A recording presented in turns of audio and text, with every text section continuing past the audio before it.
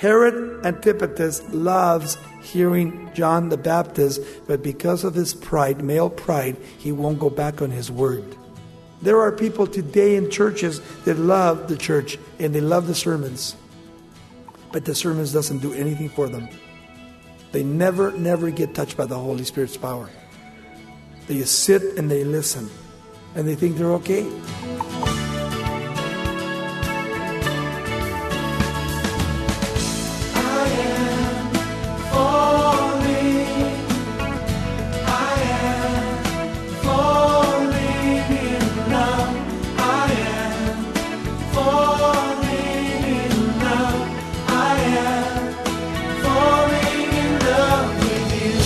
Welcome to Somebody Loves You Radio, the Bible teaching ministry of Raul Ries in Diamond Bar, California.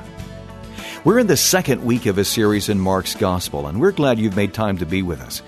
In just a few moments, we'll explore the difference between merely attending church and living in true communion with Christ. Like Herod and the people of Jesus' hometown, you may be willing to listen to God's Word, but you don't want to accept what it says about sin and your need of a Savior. Keep listening for a challenge to evaluate the true state of your heart.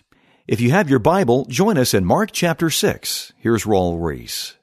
Here we have Jesus going from Capernaum back to his hometown of Nazareth, which is pretty interesting because this is now the second time that Jesus is coming back to his hometown. And probably from Capernaum to go to Nazareth, it's about 25 miles, probably 30, 40 miles away.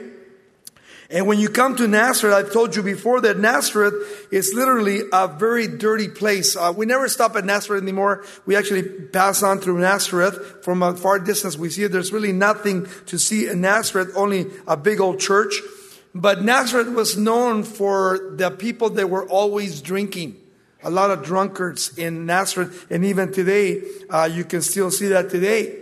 But to me, it was interesting where it says in the Word of God, beginning with chapter 6, verse 1. And Jesus went out from there, and he came into his own country, and his disciples followed him. And when the Sabbath day was come, he began to teach in the synagogue, and many hearing him were astonished, saying, From where has this man these things? And what wisdom is this which was given unto him, that even such mighty works are wrought by his hands? Now, he spent about 30 years in Nazareth. Everybody knew who Jesus was. They did not know that he was the Son of God at that time. And of course, we don't have anything in history or in the Bible from age 12 to 30. So the Bible is silent, so we can't really say much about Jesus. But to me, it's amazing how these people were so shocked and surprised when he began to reveal himself to them as the Son of God. And he went and did miracles and wonders among them, brought through his own hands. And yet they were amazed about it. They couldn't really believe it. And I think it goes for any one of us, because when people know our lives, and of course Jesus never sinned, he was always a good person. But you and I, when we get saved and we try to go back to our own hometown, there seems to be always persecution. Or people don't want to hear it, or people don't believe that you've been changed. And they actually resist the word of God that is coming to them. But here Jesus goes into the synagogue, which was the place of teaching, just like we have here tonight. In the synagogue, the woman would sit on one side, the men on the other side. And whoever was invited for that Sabbath day, they would get up and they would open the scriptures and they would teach whatever they felt like teaching. And they would expound the word of God. At this time, Jesus comes back home for the second time and the last time. And he is totally amazed how he cannot do really great miracles and wonders in his own hometown. And the reason is because of unbelief. They don't believe who he is. And that's always a tragedy. But look what he says in verse 3.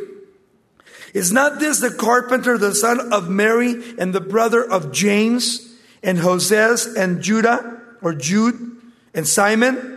And are not this his sisters that are here with us? And they were offended at him. The word there is scandalous in the Greek. It means they were stumbled. as if you trip, to fall. They stumbled on Jesus Christ. They did not want to believe who he was. But Jesus said unto them, a prophet is not without honor, but in his own country and among his own kin and in his own house. Notice that. It's so sad because we notice his family is not saved at this point in time. Later on, we don't know anything about his sisters or his other brothers, but we know for sure that Jude and James came to know the Lord personally.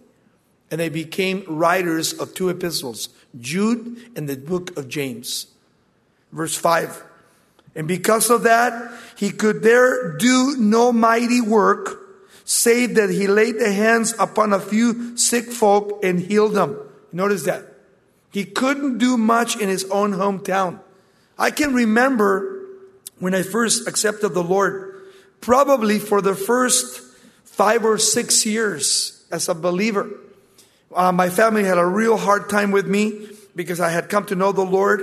And then all of a sudden, you're trying to go back home with your family. And it seems that every time I would go with my wife and my children back home, there was always an explosion. And the reason is because I was a Christian. They couldn't receive Christ into the home. And there was always a fight to go to my mom and dad's house.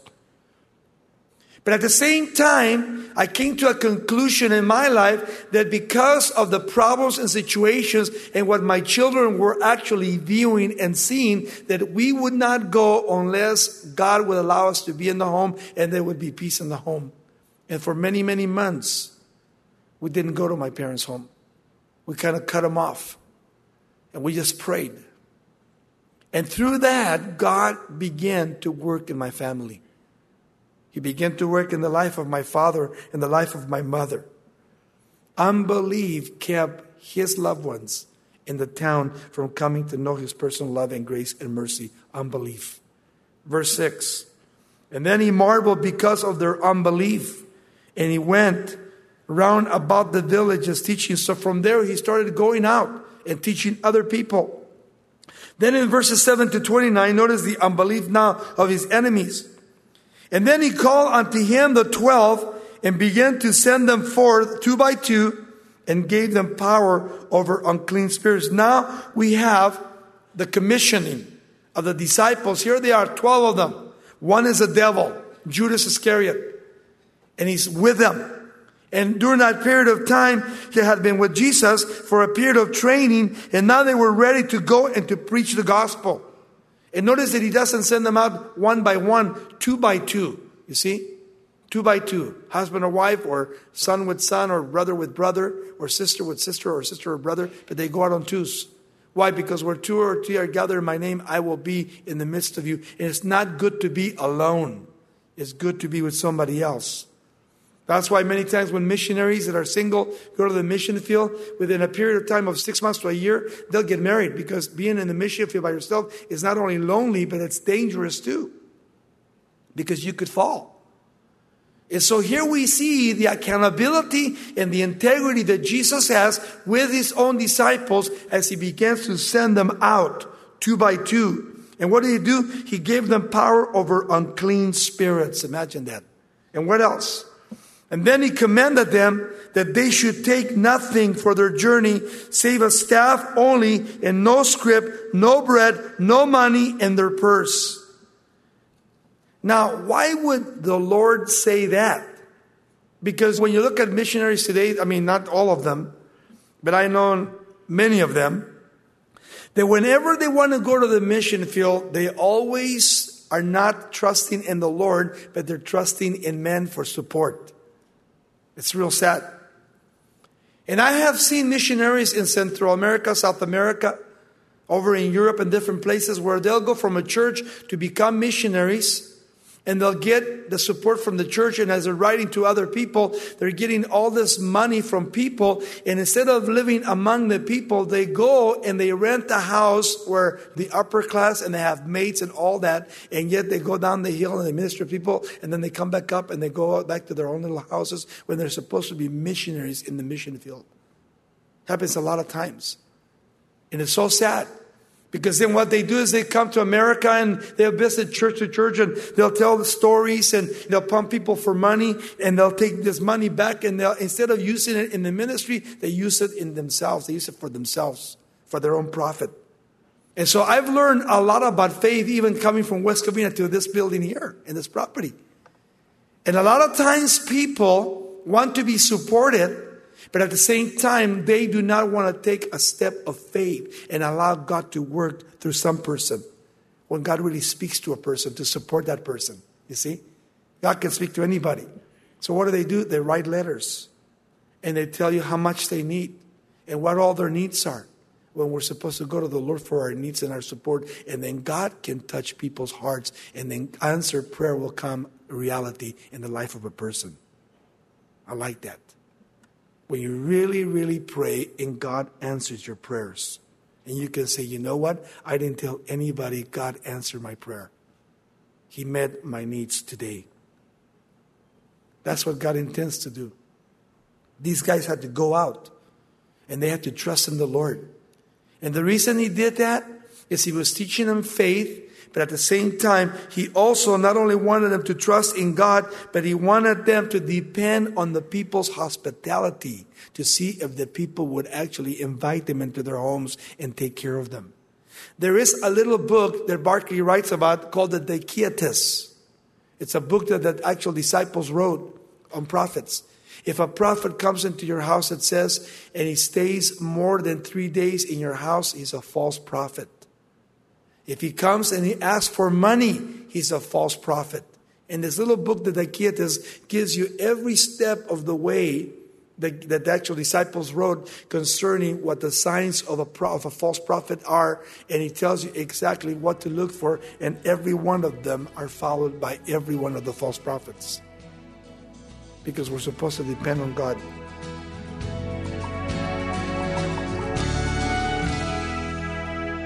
This is Somebody Loves You Radio with Raul Ries. This ministry is committed to helping you live out as a born-again believer. Visit us at somebodylovesyou.com or call us at 800-634-9165. For convenient access to even more Bible-based teaching and resources, download our free app.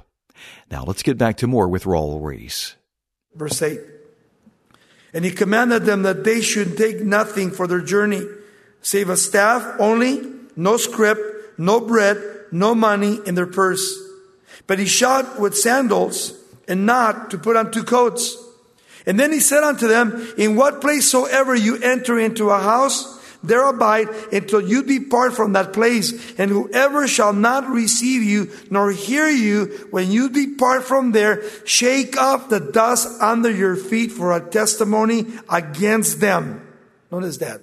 Verily I say unto you, it shall be more tolerable for Sodom and Gomorrah on that day of judgment than for that city. Notice how heavy this is, what he says here.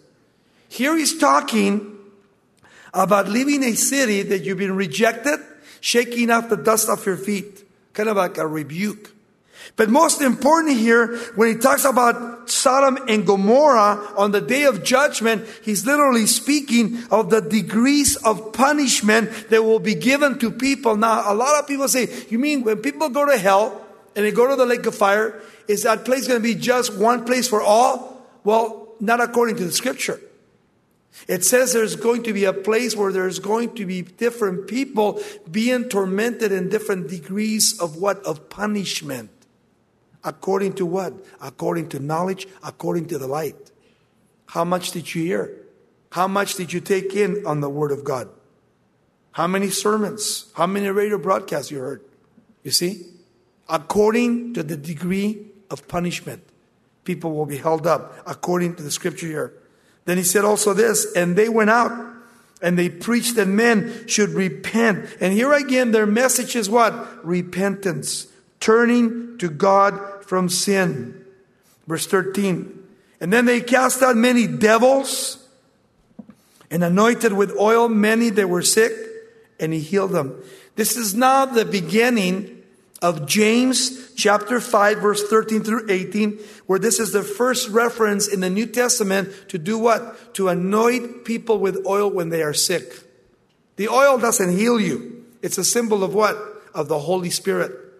So whenever people come to us and say, well, I'm weak or I'm sick and I need prayer, what do? We take a little bottle of oil. It could be Western oil, whatever it is, no matter. But the thing about it is this, that when I put that oil on your forehead, the oil is not going to do anything for you. It's that step of faith in believing that as I'm being laid hands on and you're praying for me, that the prayer of faith will heal the sick. You see? It's not my prayer or your prayer. It's faith in Jesus Christ and believing what He can do concerning the sickness of that person. So here is the first time we have the anointing with oil. Then in verse 14 he says, and King Herod heard of Jesus, for his name was spreading abroad. And he said that John the Baptist was risen from the dead, and therefore mighty works do show for themselves in him. So there was a great conviction in the life of Herod. Why? Because Herod Antipas, while in his fortress, when John the Baptist was imprisoned there, John the Baptist literally preached the gospel to Herod Antipas, and he heard the gospel. But he never ever made a decision for Christ. He heard it, and he loved his preaching. But he never ever made a decision to receive Christ. And so when he actually hearing of Jesus, he's thinking that John the Baptist is Jesus resurrected from the dead and is coming back to judge him. So he feels conviction. So they tell you the story here. And then others said that it was Elias. And others said it's a prophet or one of the prophets.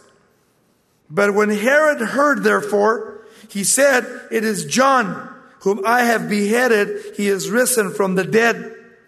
And for Herod himself had sent forth and laid hands upon John and bound him in prison for Herodias' sake, his brother's Philip's wife. You see, he was living under adultery, for he had married her.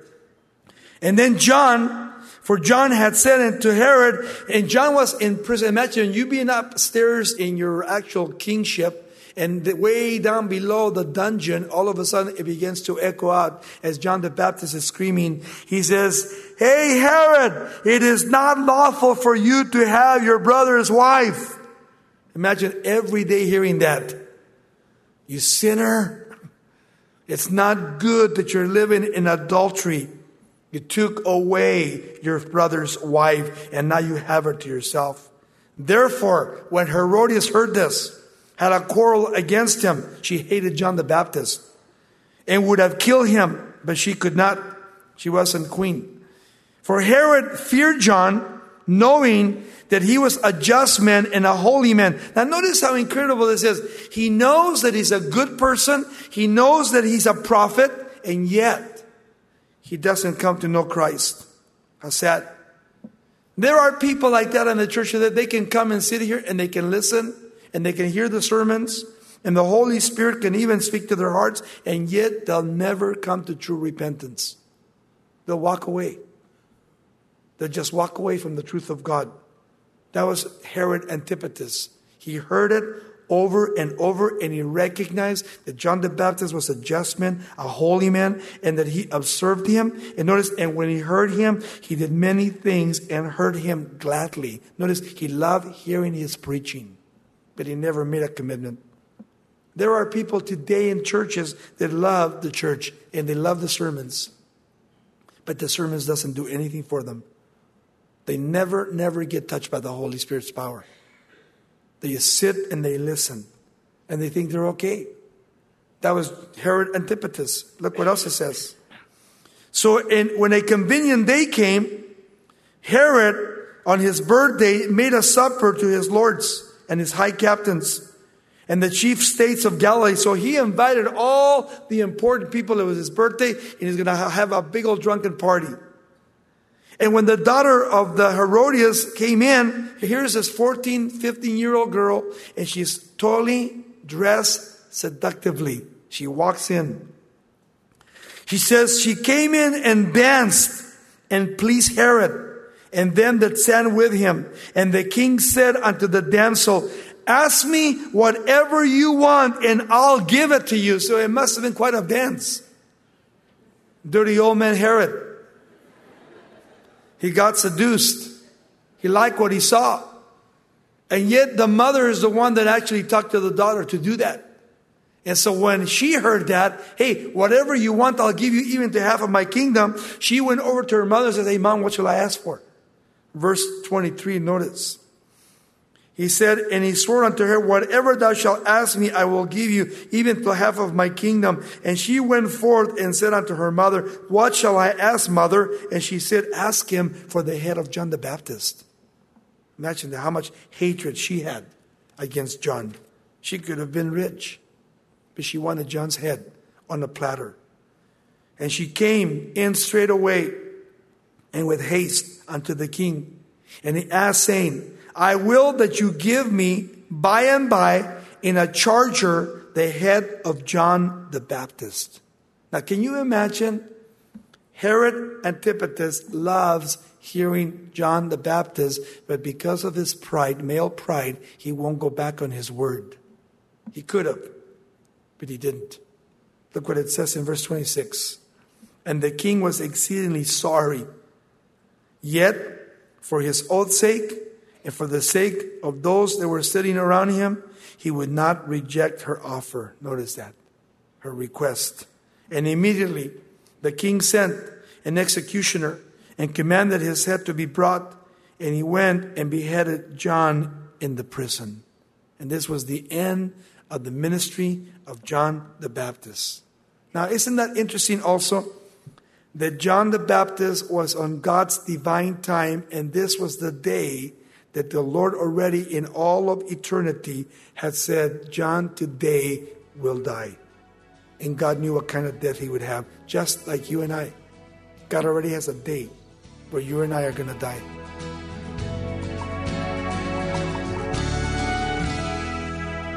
If you've never fully surrendered your heart to Jesus, we hope today's message has been a challenge for you to make this all-important, life-transforming decision. You're listening to Somebody Loves You Radio with Raul Ries. To review this lesson, call 800-634-9165, and we'll send you an unedited copy for a donation of $5 or more. When you get in touch with us, simply ask for Raul's teaching from Mark chapter 6. We'd also like to tell you about Raul's insightful book titled Victory, Overcoming Our Enemies. Drawing parallels between his Vietnam War experiences and the battle that rages daily for our hearts and lives, Raul explains how to recognize spiritual attacks and outlines Bible-based tactics for successful combat. You'll see that when you faithfully follow Christ, you're grounded and protected in His mighty name. Contact us to order Raul's book titled Victory, Overcoming Our Enemies. Visit SomebodyLovesYou.com or call 800-634-9165 and we'll send your copy for a gift of $14 plus shipping and handling. That's 800-634-9165. Or if you'd like, you can write us at Somebody Loves You Radio, P.O. Box 4440, Diamond Bar, California, 91765. We'd also love to mention several free Somebody Loves You resources. Join Raul on his YouTube channel every Tuesday at 10 a.m. West Coast time for Straight Talk, a Q&A program with guidance for a Christ-honoring life. You can also enjoy Raul's teachings as podcast. Every one of these programs is available to download using Spotify or iTunes. And you'll want to get your morning started right with Raul's daily devotional emails. Subscribe for free on our website. And don't forget to connect with us on Instagram and Facebook. Now, if you'd like to partner with Somebody Loves You Radio in keeping verse-by-verse Bible teaching on the air, we encourage you to become involved in a financial way. You get the blessing of helping someone else hear the gospel and bring the influence of Christ into more and more places. Every gift you give is tax-deductible. We'd also love for you to join us again next time as we continue this series in Mark's Gospel. Seeing how the Pharisees settled for religious traditions over a real relationship with Jesus, you'll get a challenge to evaluate your own heart before the Lord. Now, here's Raul once again with a final thought from today's lesson. And to me, it was an eye-opener for my own personal life because here, John the Baptist is a righteous man and he's powerful. The Lord could have gone and let him out of prison. But imagine here, Jesus allowed John, his first cousin, to go to jail, to be in prison, to be locked up, just so that he could preach to Herod Antipas. and give him the opportunity of coming to know Christ and repenting of his sin and dropping the adulterous relationship. But instead what happened? He got seduced by a 15-year-old girl. He got excited. And he went back on his word. And because he didn't want to be embarrassed and because of his pride, as a mailman, what did he do? He went and asked for John and had him killed and beheaded. And they brought the head of John the Baptist in a platter. Verse 28. And they brought his head in a charger and gave it to the damsel, and the damsel gave it to her mother. They took it home. Maybe it's a trophy. But watch this. And when his disciples heard of it, they came and they took up his corpse and they laid it in the tomb. They buried his body without a head. I am falling in love with you. This program is sponsored by Somebody Loves You Radio in Diamond Bar, California.